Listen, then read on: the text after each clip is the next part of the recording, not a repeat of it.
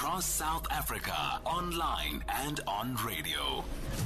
SAFM, let's talk. Good morning. Well, more evidence now of the problems on our railways, of the impact of vandalism and crime.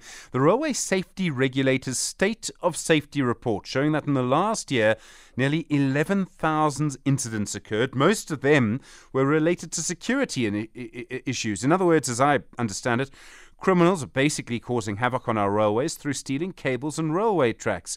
Mmuso Selaledi is the acting CEO at the Railway Safety Regulator. Mmuso, good morning. Thanks for your time. Good morning, Stephen. Good morning to your listeners. What impact is this vandalism and theft having on the safety of our railways? It must be devastating. Absolutely.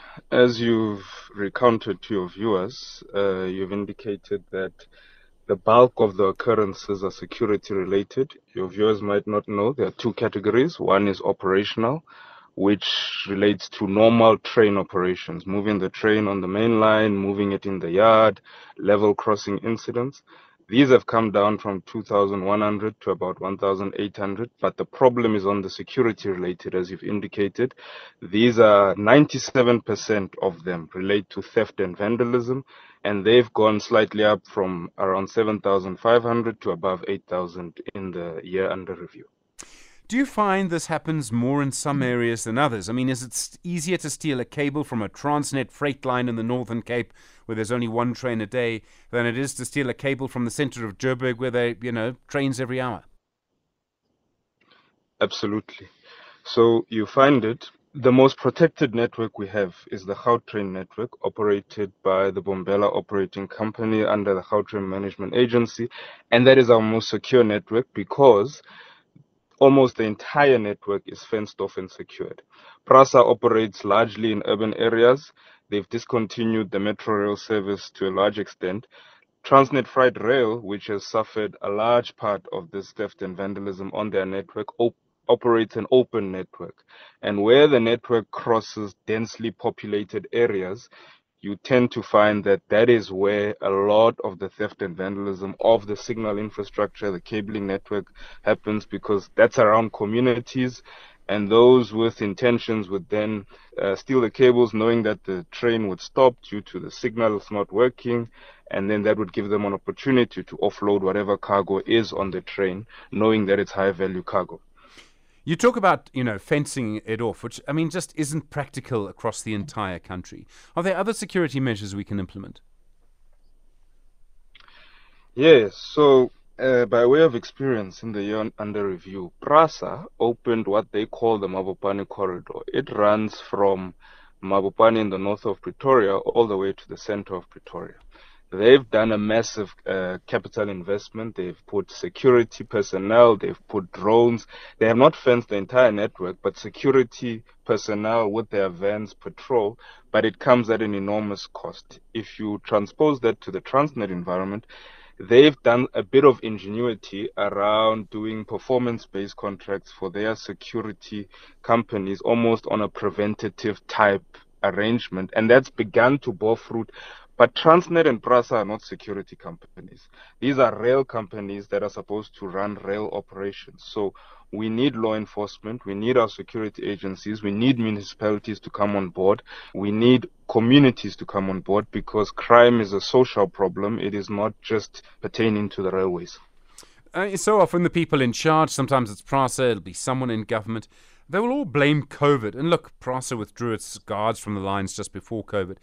Can we still blame COVID? The pandemic ended 2 years ago. Can the people in charge still blame COVID for the problems on the railway lines now? Well, COVID happened. Now we're in a post-COVID era. So it's good to reflect on statistics. So if you look at the year under review and you compare it to pre-COVID levels, actually from the safety side, Transnet is actually operating safer trains. But the reason for that is, we know it's common cause, it's in the public domain. Transnet has suffered a lot from the lack of spare parts, from the cable theft. Therefore, they run less trains, which is affecting the mining industry. But they found a way, even though they're running less trains, they're running heavier trains, longer trains. Instead of having 50 wagons, they run maybe hundreds of wagons. That has meant they have less occurrences, and it's actually meant that the average tonnage they carry per train is higher than pre-COVID levels, but the volumes are lower because they just run so fewer trains. So there are lessons to learn from COVID from an operational side. From a security side, we lost a lot of the railway infrastructure, especially the PRASA network during COVID. They are rebuilding it corridor by corridor. They spent the entire capital budget for last year, which was about 12 billion rand, somewhere in that region. But the question is, as a country, you all know we have a fiscal envelope that is constraining.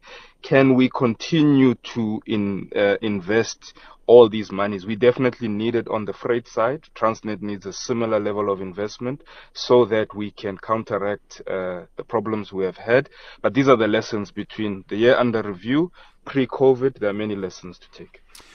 You talk, I think, about green shoots in your report, and so much around our economy would improve if the rail infrastructure worked. I mean, it would be much easier to drive down the N3, for example. I made the point earlier, it would be better in terms of fighting climate change. I mean, it would just be better for so many reasons.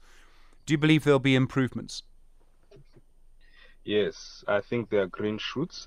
PRASA have committed through the minister to the president that they will open what they call 18 corridors. That's different lines. It's not full corridors, but it's lines. And on a almost weekly basis, they make applications to the Railway Safety Regulator. We consider them, we approve them. At the current state, we are approving them with restrictions. They don't run a full service. They run a very limited service because they don't have a signaling network. Once they finalize that procurement and the signal is intact, we do believe you will see a larger scale of rail operations. On the Transnet side, there are initiatives under the National Logistics Crisis Committee led by the presidency. We do expect to see something unlocked, but from a rail safety perspective, we hope that as we improve the productivity of operators, we don't fall back on the safety record, because the business case of rail is that it's a mass mover. It moves freight, it moves masses of people, but it needs to move them safely. Mmuso Selaledi, thank you very much indeed, the acting CEO at the Railway Safety Regulator.